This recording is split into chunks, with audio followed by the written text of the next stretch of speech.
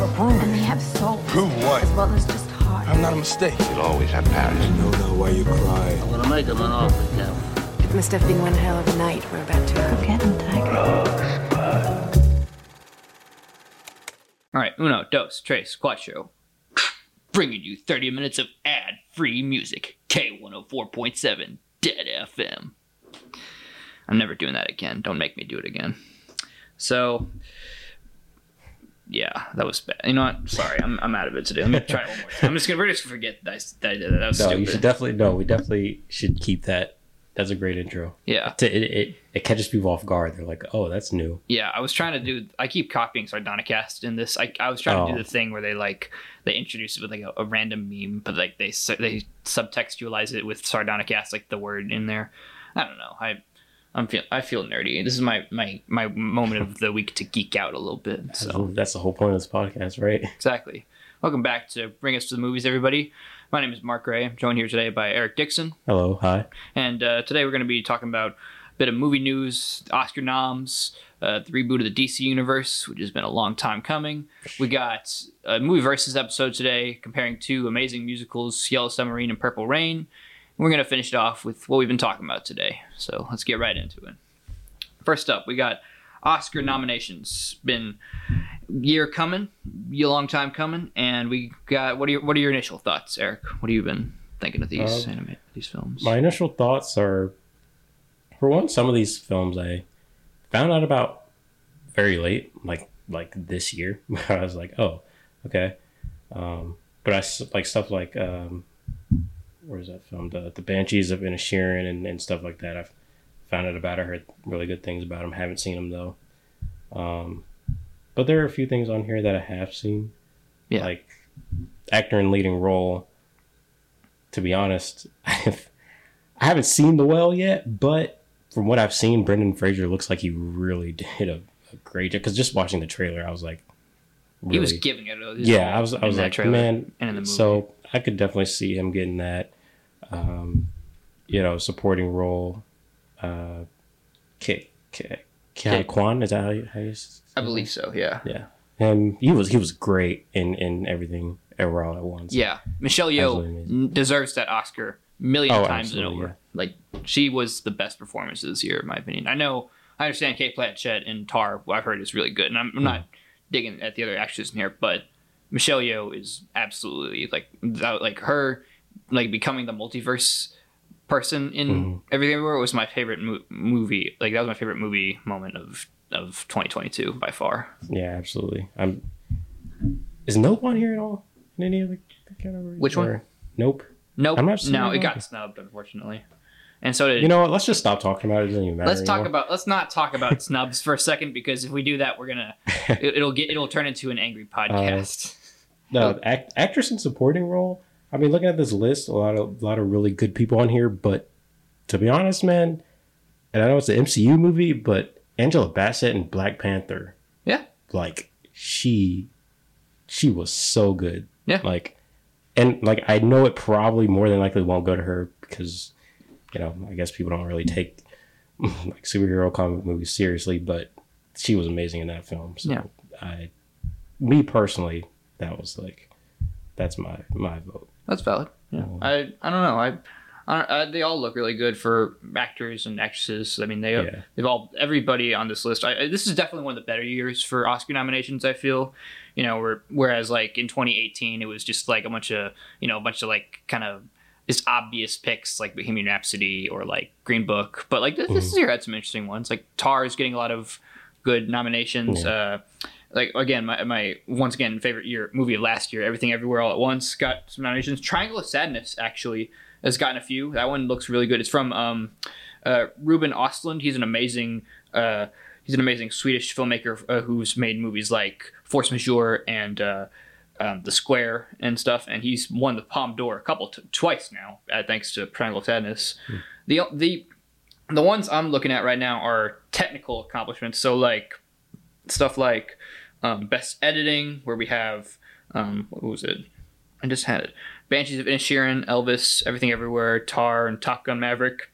The thing about editing that I always say is that's where if you're disappointed by the lack of what's the word, like blockbuster and like genre piece movies in the Oscars, generally they end up in like the technical stuff, which is where it can be interesting because sometimes it goes to something great like Fury Road or The Matrix or something like that, but other times it goes to like freaking I don't even know, like Crash or something dumb that they don't care about. But visual effects, we have Avatar, Way of Water, Quiet on the Western Front, Batman, Black Panther, Top Gun. Nope, somehow isn't. That's my biggest snub. That and Decision to Leave and Pearl are my three biggest. I'm mad at the Oscars. We are talking about snubs and now. During Black History Month. I'm sorry, I didn't want to go there, but come on. No, you're right. That's the thing. They're right. You're right.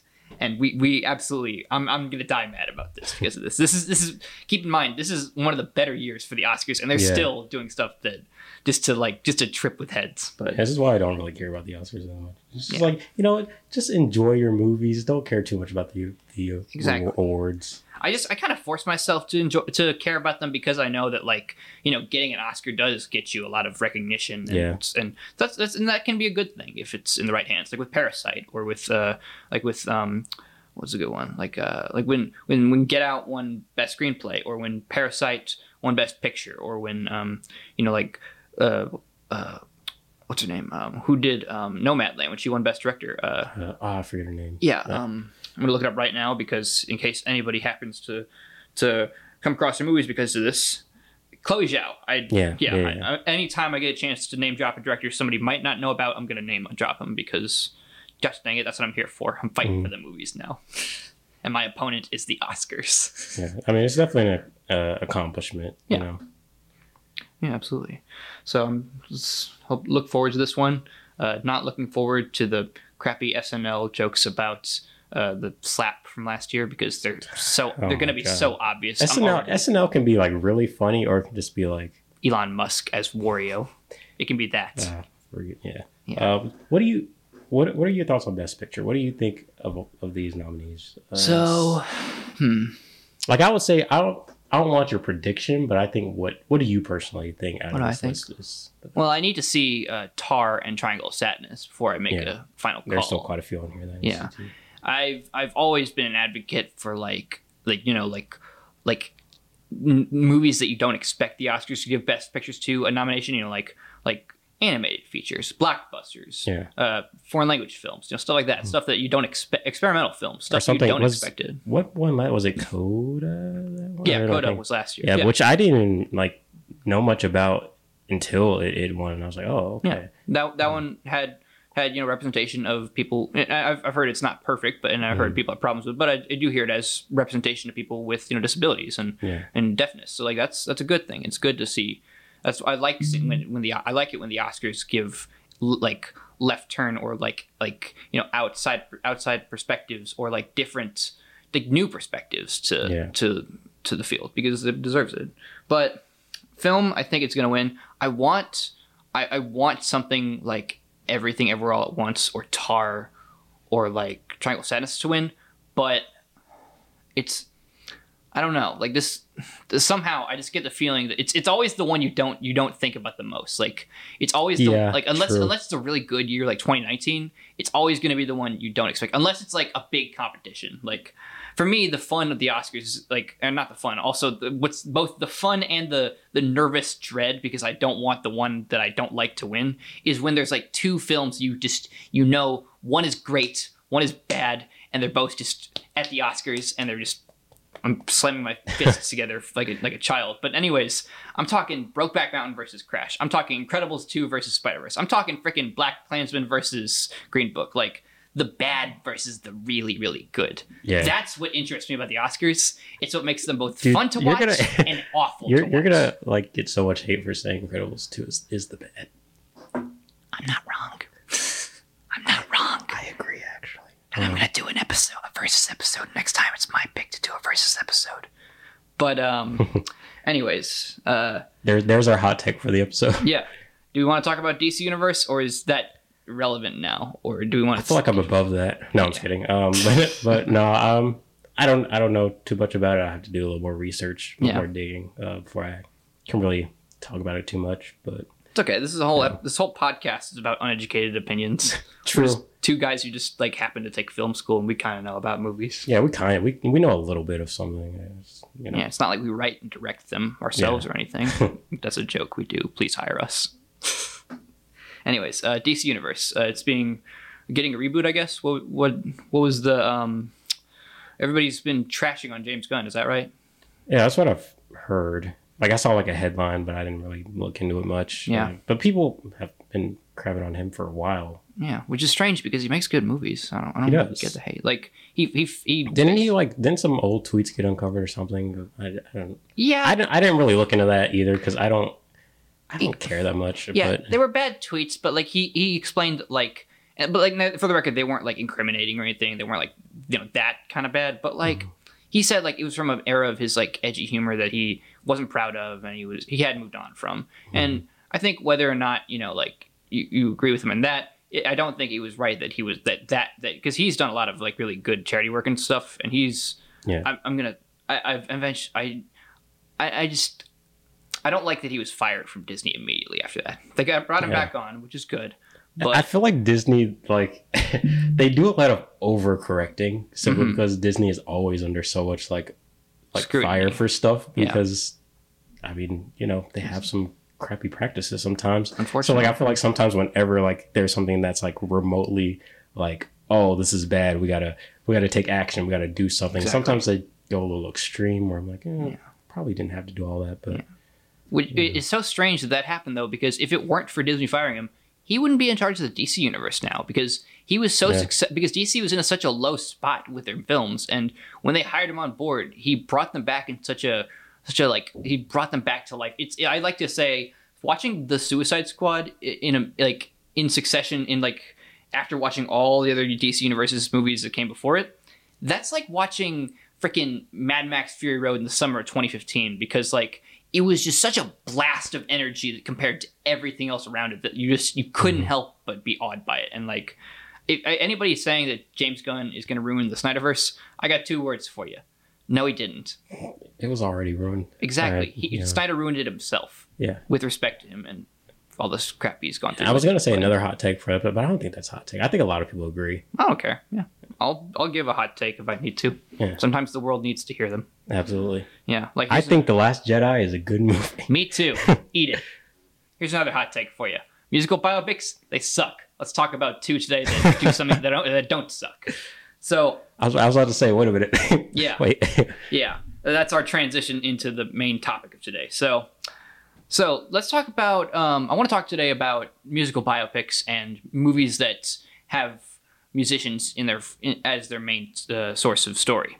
So the musical biopic, as we know today, which is sort of like an autobiography about a musician's life, it dates back to roughly the 70s, probably earlier, but it's in recent years it's taken on the form of more and more movies like Walk the Line, Rocket Man, Bohemian Rhapsody, The Dirt, All Eyes on Me, and a variety more, which we don't have time to unpack all of that because it's a lot. But recently, I think most people have gotten kind of exhausted by them because of their, how do I put it, cliched nature. Because after so long, there's just so much. There's only so many ways you can retell the same kind of story, and people won't get bored by it. Literally, if you want to know how exhausted people are with these tropes and conventions of, musician starts up a band and he has to go through the life story of becoming a big rock and roll star. There was already a movie in 2007 that mimicked the plot of Bohemian Rhapsody so effectively and so sharply that when Bohemian Rhapsody came out, people quoted that movie and said, Dewey Cox has to think of his entire life story before he goes up on stage. That's how exhaustive the conventions of these movies are. So what happens then when 2 filmmakers and 2 music acts, the Prince and the Beatles, what happens when they try to break the mold and try something new and go outside the conventions of musical movies with musicians in them? We're going to talk about those 2 movies today. 2 interesting counterexamples: Purple Rain and Yellow Submarine. And first of all, what'd you think of these movies? Yeah, I thought they were both very, very interesting, especially Purple Rain, which surprised me personally, just as a person who's not really big into music or like follow a lot of musical artists, like when you first suggested doing these musicals, I was kind of like, I don't know, I'm not really a musical guy. I'm more of a movie guy. But because I don't really watch a whole lot of like musical biopics, like because like you said, sometimes it's just like you've seen one, you've seen them all, exactly, and they can be interesting. Sometimes you learn a bit more about a person's life, and it can be cool, it can be inspiring, but I just don't typically actively seek those out simply because I've seen it all before. Exactly. Which is why these movies surprise me so heavily, because I like, especially Yellow Submarine, like that kind of caught me off guard, because like, oh, it's going to be like about the Beatles, right? It's going to be like like about their life, and then you're like, no, it's more of a trip. Yeah, it is. And I was like, oh, okay. And then I watched it and I was like, yeah, that was definitely very different from a lot of other like movies I've seen about musical artists, which is like it's in line with the Beatles, because they were always very non-conventional and just always doing things that were like different and outside the box, especially for the time. So it made sense that their movie reflected that as well. And Purple Rain, just, man, like at first, like when I first started watching it, I was like, man, it's like the most 80s thing I've ever seen. Like which I like a lot of like 80s stuff. And I was like, yeah, I can understand why like people like this movie back then. But then as I kept watching, I was like, oh wait, okay, I understand it. This movie is actually amazing. Mm-hmm. Like the music, the atmosphere, the feeling you get, you're just like, the art direction especially. Yeah, I'll be honest, when I first started watching that movie, it was like, I'll watch like a good chunk of it and then probably finish it later and start doing something else. I sat and watched the whole movie. Yeah. I was like so into it. It was so good. And Prince as the lead was really, really good. Yeah. Like he was really good in this. I was like, man, like just such good movies and different, I would say drastically different ways. So. Yeah. But in good drastic different ways. Like they're both really good at like capturing the feeling of an artist, and that's something that's so rare you see in a movie. Is like, how do you capture like what like the energy? It's not just about capturing the life of these artists. Like the reason I chose these and kind of pitted them against these other biopics is because like they capture the energy and the vibe and feeling of what it's like to listen to their music. Like Prince, like you described Prince and Purple Rain as like very like 80s at first, but I feel like when I first saw that, like that what was it called? Let's Go Crazy. Like when you see the opening like edits to his opening monologue, and you see it like the close-ups interlinked with the edits, of like people like close-ups on people's face with like glitter all over them, and then the dials for the music being turned up and all that. Like it is very 80s, but I feel like unlike a lot of other stuff from the 80s that's kind of like is outdated and cheesy because of that, like it kind of like runs with that. Like it knows that it's a Prince 80s thing, and it's like proud of it, and so it's like it's just bursting to life with so much energy. And so does Yellow Submarine, but obviously for a different band and a different time period. But man, like what a great double feature. I gotta say. Absolutely. And I was like, man, because I had heard like a lot of Prince's music, and I was like, I mean, I like it. It's good, but like watching Purple Rain like gave me more of an appreciation for his music in a way, because I didn't realize how much of the Purple Rain album I had grew up around, like just hearing his music, but not really acknowledging like this is from Purple Rain, because I'd never seen the movie. Except for, the obvious ones like Purple Rain and I Would Die For You. Like those two songs I remember vividly. I was like, yeah, those are from Purple Rain. Haven't seen the movie, but those are great songs. And now I've gotten the full experience of those songs because of the movie. And those songs mean way more now.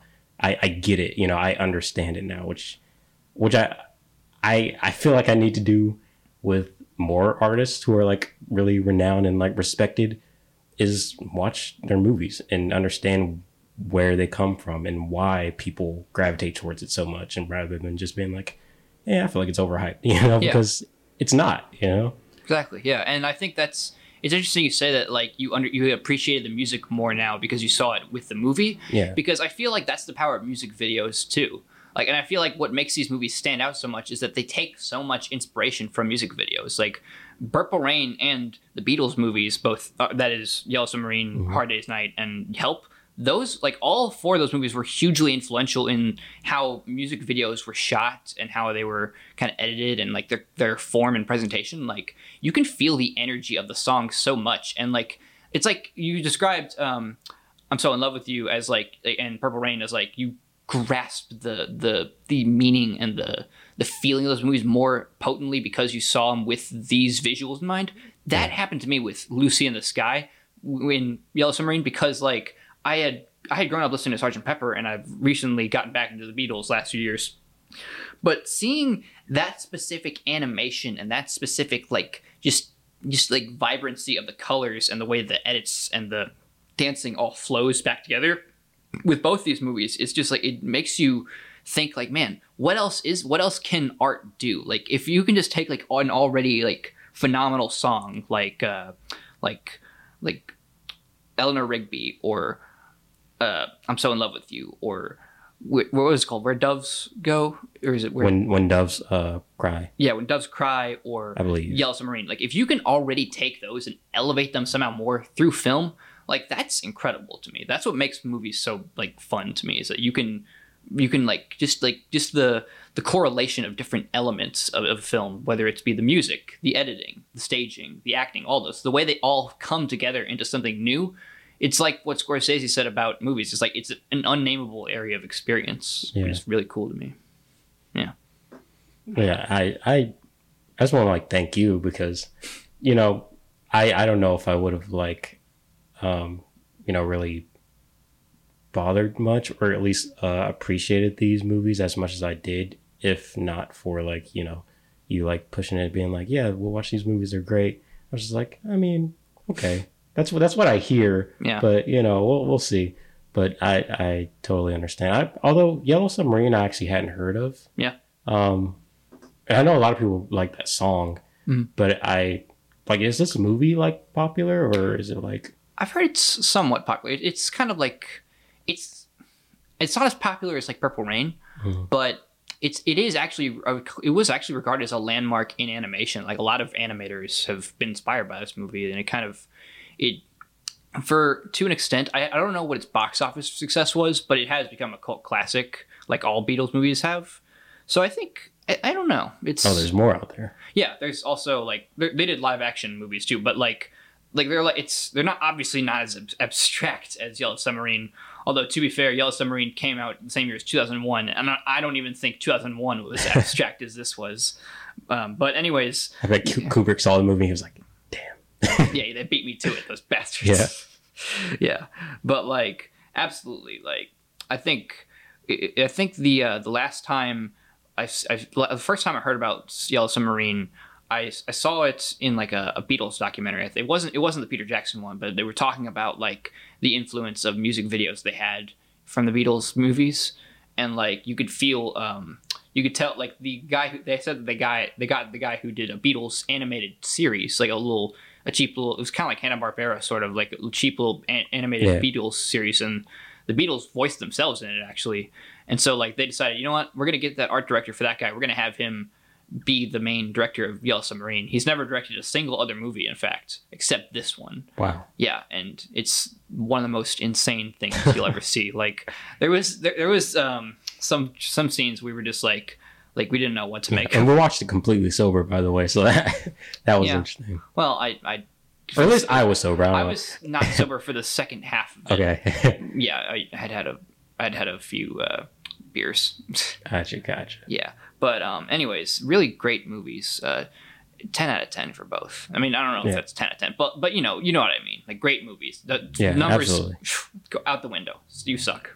I'm just kidding. Numbers, you don't suck. I need you in my bank account. Oh yeah, for sure. That's when numbers are great. But you know, when it comes to ratings, I mean, they're cool, but not the definitive way to judge a movie. Please go out and buy these movies on Blu-ray, or see them on TV, or do whatever you want. Just see them instead of something dumb like Bohemian Rhapsody. Yeah. I keep making fun of that movie, but like, what I did, I've heard it's good. I mean, I haven't seen it, but I've heard it's really good. It's the editing is really bad, and some of it's a little bit homophobic, and it's not accurate to his life. Oh crap! why do they always do that? And, I feel like biopics would be so much more interesting if they actually stuck to like, if they didn't like embellish so much stuff, because just stay true to the story. I don't know. Like there's tons of accurate movies that are like good, like Dog Day Afternoon. That's accurate to a T, and it's perfect. It's a great movie. I don't know. One of Pacino's best. Yeah. Ugh. Anyways, so that covers that round of movie verses. Once again, there's not really a winner. I don't think that's the point of movie verses. It's more just to like see what they're like. Did we have a winner when we did Prey versus Predator? No, I think we said Prey was better, but I mean, it wasn't like a definitive like Prey is the winner. Yeah. It's like Ethan Hawke said, like movies don't have to be a competition, guys. Yeah, it's not like your video essays where it was like. Yeah, it's like winner, and but even that was more like a joke. At the end. Like I didn't really care who won. I was just trying to make them say what I wanted to say. But anyways, what have we been watching? What about you? What you been watching lately? I've watched a little bit. I'll do a follow up on what I talked about last time a couple weeks ago. The Last of Us show still going strong. I'm still really enjoying it. This past episode was episode 3. Which feels weird. It feels like more episodes are out, but that's not the case. I don't know why.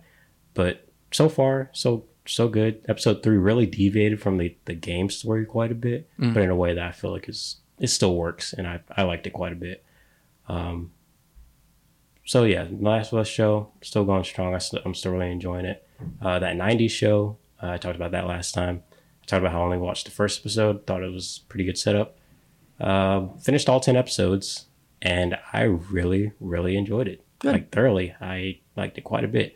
My only real complaint is that it's only 10 episodes. I honestly wish that there was more, because it's like it's a sitcom, like multi-camera, 22 minutes like each. Yeah. So and the whole season is supposed to take place over the course of like one summer.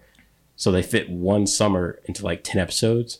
So it was like the first episode was like, oh, I want to stay here for the summer. We're going to have a good time. Then it feels like the next episode, it's like, oh, summer's over. We're leaving. And while there was a lot of like cool stuff that happens in between, like the character growth and relationships and all that stuff happens, it just felt so quick. And I was like, there's more potential there, which I feel like I'm not sure if they got renewed or if they do get renewed. I'm sure they'll expand more and do more stuff, but I thought it was a pretty solid first season, even though it was only 10 episodes. I liked it quite a bit. Good. So if you're a fan of that 70s show, I would give that 90s show a chance. Cool. It doesn't fall. I don't think it falls into that sitcom reboot curse. That's been really good. A movie I watched. Well, I didn't watch it in its entirety, but last night I started watching 28 Weeks Later. Ooh. Because I'm currently working on a script for a zombie story, and I was like, I kind of want to get some inspiration, get some juices flowing. And I haven't seen 28 Weeks Later in a really long time, but I really enjoyed it the first time I saw it when I was a kid, surprisingly. Wow. My dad was just watching, and I walked in, I was hanging out with him, and I was like, oh, what's this? It's cool, zombies. And he was like telling me all about it, and I just sat and watched the whole thing. Thought it was great. Wow. And then he got me a copy of 28 Days Later, and I watched that. Thought it was amazing. Which I wanted to watch that, but I couldn't find it. It wasn't streaming anywhere. I lost my DVD, so I was like, damn. That's a great movie. But so yeah, I was like, I'll watch 28 Weeks Later. And like I said, I didn't watch it in its entirety, but so far I was like, man, this movie is insane. Like, why did I watch this as a kid? Yeah. But it's a very interesting take on zombies, in my opinion. And I still think it holds up quite a bit. Yeah. For the most part, I do have like some issues, like, and I know you being like an action guy, you've studied how action should be directed. Like a lot of the action is so choppy and all over the place. Sometimes it's not even comprehensible, like what's happening, and it's really annoying. I'm just like. In their defense, they use camcorders, but like I'm only gonna give them a pass. Did they actually? Wow. Yeah, like they use like camcorders to like record a lot of they record DV tapes for like 28 Days Later and 28 Weeks Later. Like it was all done like just rough like guerrilla style, and like but it makes all the difference because it looks like terrifying to look at. Okay, I'll cut him some slack there, but it's just.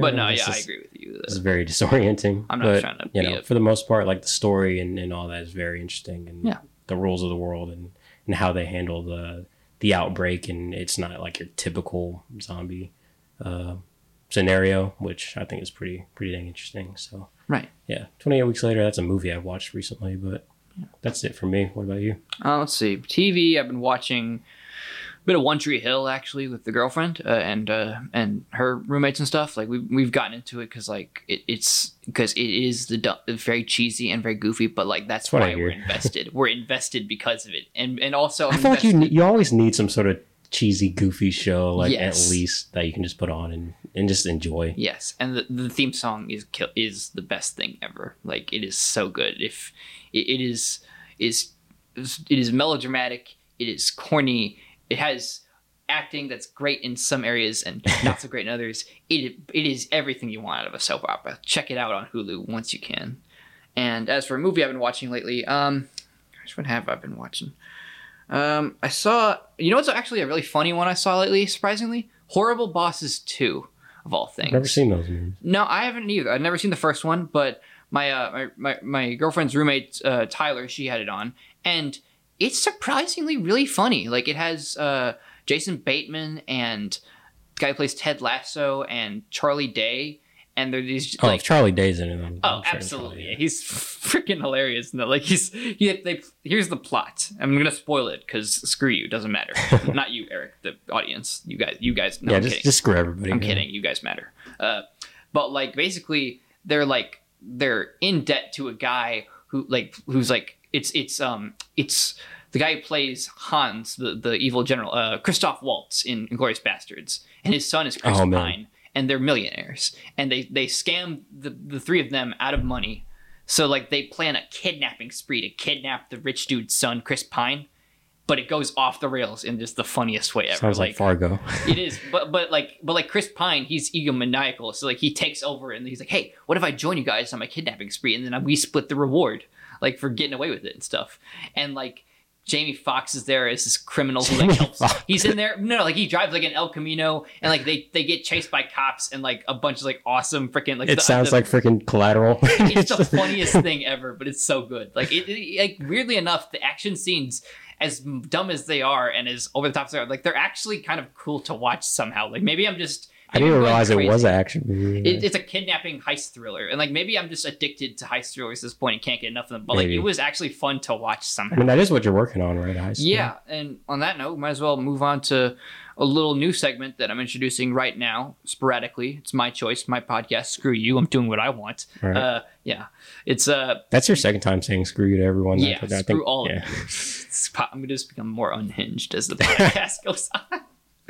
But we're doing a new segment where we explain what we've been doing with our filmmaking process. That's not the title; it's a working title. Working title. But that'll remain the title. We're just like, yeah, it's a working title. Yeah. But we just never change it. Maybe we call it a working title. Actually, that'd be fun. But that actually makes sense. It's a double entendre. Yeah, the working title. So my thing of the week for working title is I've been working on a short film. I've been writing a short film right now called Blue Collar Ruffle.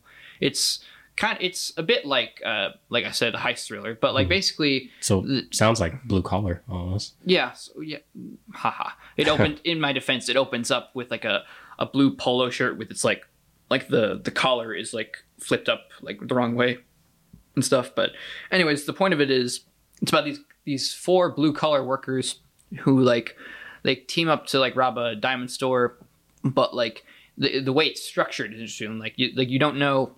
Like at first you're just following these four guys like individually, not realizing who they are, not realizing what they're doing. They're just applying to jobs and fixing cell phones, doing mundane stuff until you realize at the end, oh, they're all planning to rob a diamond store. Like they're all in it. Like that was the point of like all it. It's going to make more sense when I show you the movie. I promise. Yeah. But what about you? What you been working on? What I've been working on is a script, feature length actually. Which is my first time, right? I've never written anything feature length. Wow. I think the longest script I've ever written was like 30-something pages. Dang. So this is definitely new for me. Because I'm doing it for a class. We're following the Blake Snyder structure. Mm-hmm. So I'm working on that, getting my 15 beats together. I haven't started actually like writing the script, just getting like my characters and roles and backstory, all that together. But it's a zombie story. It takes place in a zombie apocalypse, and it's kind of like I want to say an amalgamation of like a lot of different like zombie stories that I really love. So like there's a bit of like, there are hints of like The Last of Us and Cargo and you know, The Walking Dead, like so many different like things. Like I feel like I'm taking enough elements from each to where it's not like, it's just like, oh, you're just copying this, but it's still my own, but it draws inspiration from a lot of these other that I would say are interesting zombie stories. Because interesting stories, believe it or not, can be told in the zombie genre. Exactly. Believe it or not. People act like they can't, but they can. Yeah. But yeah, so that's what I've been working on. Still in the early phases, but I'm pretty proud of what I've come up with so far. Good job. You know, and if you're looking for advice on how to make a movie that's, you say, is sort of like a love letter of the whole zombie genre, I'll give you advice from the book about the making of the other great love letter to the zombie genre, Shaun of the Dead. And in that book, he mentioned a short film from another low budget filmmaker it was a movie called Zombie, and he said that in order to make a melting flesh effect for the on-screen undead, he mixed stage blood, flour, water, and gelatin. So write down your notes, ladies and gentlemen. If you want to make a convincing zombie movie, I'll just I'll leave you at my recipe. Hire Greg Nicotero. Yes. But that reminded me, I actually came up with a scene where they actually go to a mall to do like a supply run. Oh, sick. That sort of as like a Dawn of the Dead. Yeah, sort of like Dawn of the Dead, to like show, like, pay a little bit of homage, like the classic like George A. Romero stuff. Exactly. Because if you're not doing that, you're not doing it right. If you're gonna write make a love letter, like, or a zombie film love letter, you gotta throw some George A. Romero on there somewhere. Look at you, Snyder. Step your game up. All right. Well, I'm just kidding. Please don't take that the wrong way, Mr. Snyder. Hire me. Yeah, we would like to have you on the podcast someday. Actually, that would be cool. All right. So I think that was a pretty good episode. Would you agree? Yeah. I think next episode we're going to be doing probably a guest speaker potentially, if we can find one in time. Yeah. Maybe Boyce Rucker, like we promised that one time. We're sorry, Boyce. We miss you. Hope you said that person will pick, and we'd if whichever comes up, we're going to try to get them to do a movie for Black History Month, I think. Yeah, absolutely. So it'll be a pretty good episode next, and this one was pretty good too, I think. 40 minutes once again. Yeah. Oh, nice. Yeah. All right. Well, we'd like to thank you all for watching. And wish you all, true and false, a very pleasant good evening.